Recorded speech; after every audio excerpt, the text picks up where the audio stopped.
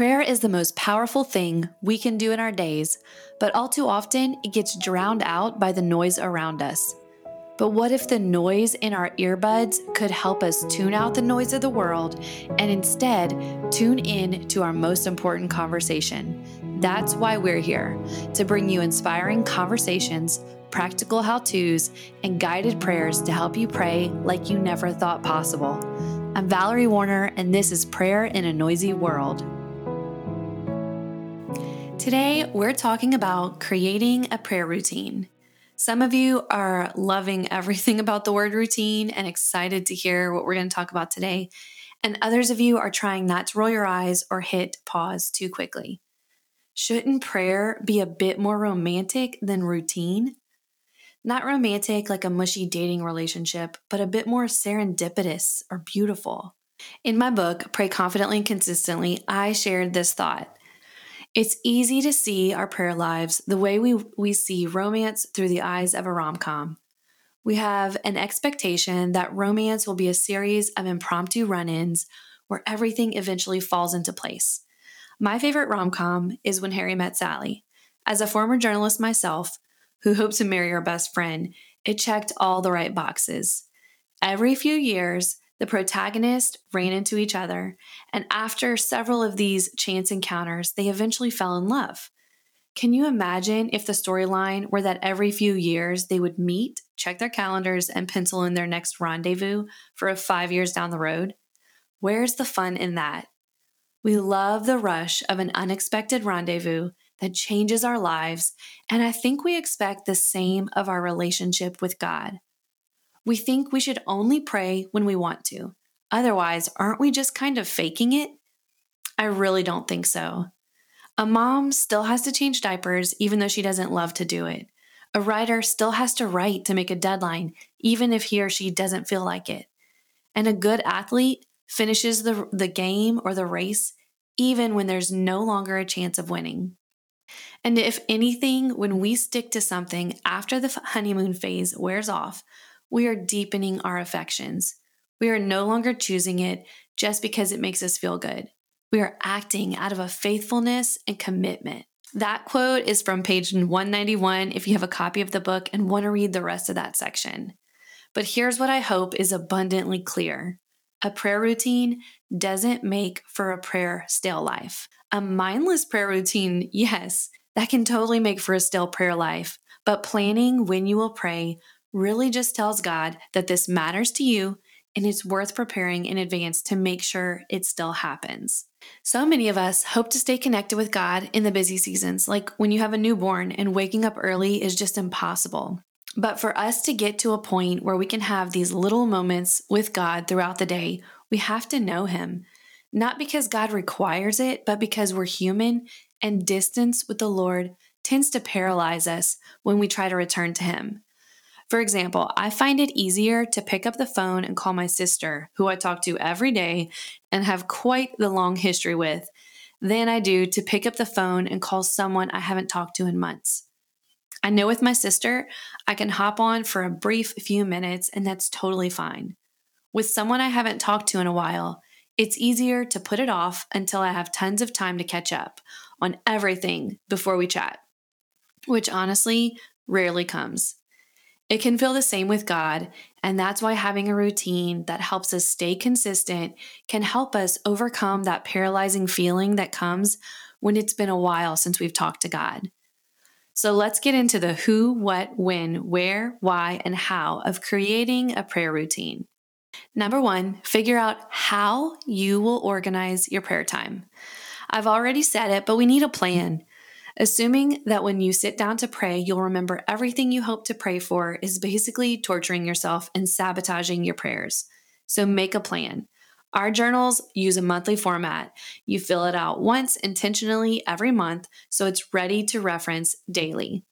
We have stuck with the monthly format because it's worked so well, but think about what would work best for you. Create the plan and then do it. Number 2, figure out when and where. Start small. Creating the habit is the most important aspect right now. Praying for an hour one day is fantastic, but I think being able to consistently meet with God 2 to 3 minutes every morning is even better because you can build on a habit only when you have a habit that actually exists. If you need some examples of when a good time to pray each day might be, check out our recent blog post called How to Make Time to Pray. I share 18 points in the day that you can pray. Don't get crazy with it. Just pick one time of the day that you can be consistent with. Think about the times of day that your hands are busy, but your mind is free. Or think of other habits you've already consistently created and tack it onto that. Maybe set up your journal next to your coffee maker and spend the time that your coffee is brewing in prayer. Number 3, identify what your usual obstacles are. Why has consistent prayer failed in the past? Don't be blindsided by the same issue over and over again, expecting things to be different.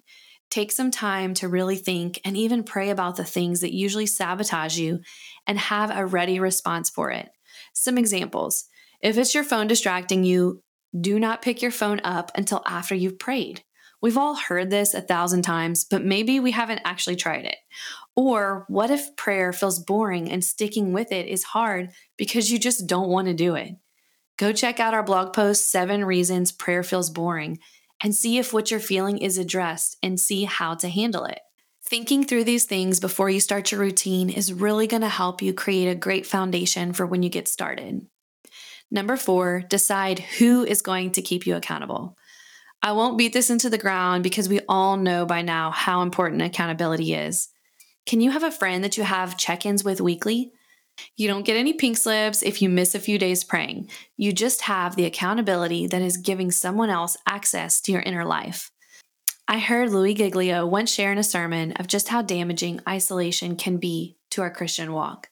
It gets super easy to drift when no one is paying attention. So who's paying attention to you? Who's noticing when you've gotten really busy and neglected time with the Lord for long stretches? Who's noticing when anxiety and fear take over instead of peace? Let someone in, and I promise even though it'll be scary, it will be so worth it. Number 5, pray for a strong why. Friends, I know how important prayer is to my life, and I still find myself having moments when I don't choose it. This is normal, but it's also not out of God's realm of work.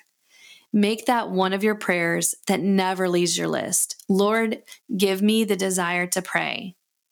I pray He is generous and faithful to provide a fresh desire in you this week to connect with Him. And on Friday, I'll be sharing a prayer for passion that I hope will fuel you. Okay, those are my tips for creating a prayer routine. Figure out how you will organize your prayer time. Figure out where and when you will pray. Identify what your usual obstacles are. Decide who is going to keep you accountable, and pray for a strong why. Now it's time for you to figure out your who, what, when, where, why, and how of your prayer routine. And if I could gently challenge anyone listening who's thinking they really want to do this, but it's about to get put on the back burner as soon as this podcast ends, do not hesitate. Start today. The enemy wants us feeling distant from God. But just think for a second what could happen if we had one pocket of time during our day that we knew we'd consistently be praying. Sure, there might be other times, but this is the part of your day that even in a hectic day, even when you forget to pray, you've got this anchor time with the Lord. The possibilities are so sweet. We could experience a peace and a joy that is only found in God's presence. We get to be a part of God's ongoing kingdom work as we listen and obey Him. We build our own faith as we see God move in our life. We see our actual circumstances changed and affected. We bring greater glory to God, and we free ourselves from the consequences that come from disobedience and listen intently for God's leading instead. These are not small potatoes. This is important and life-changing.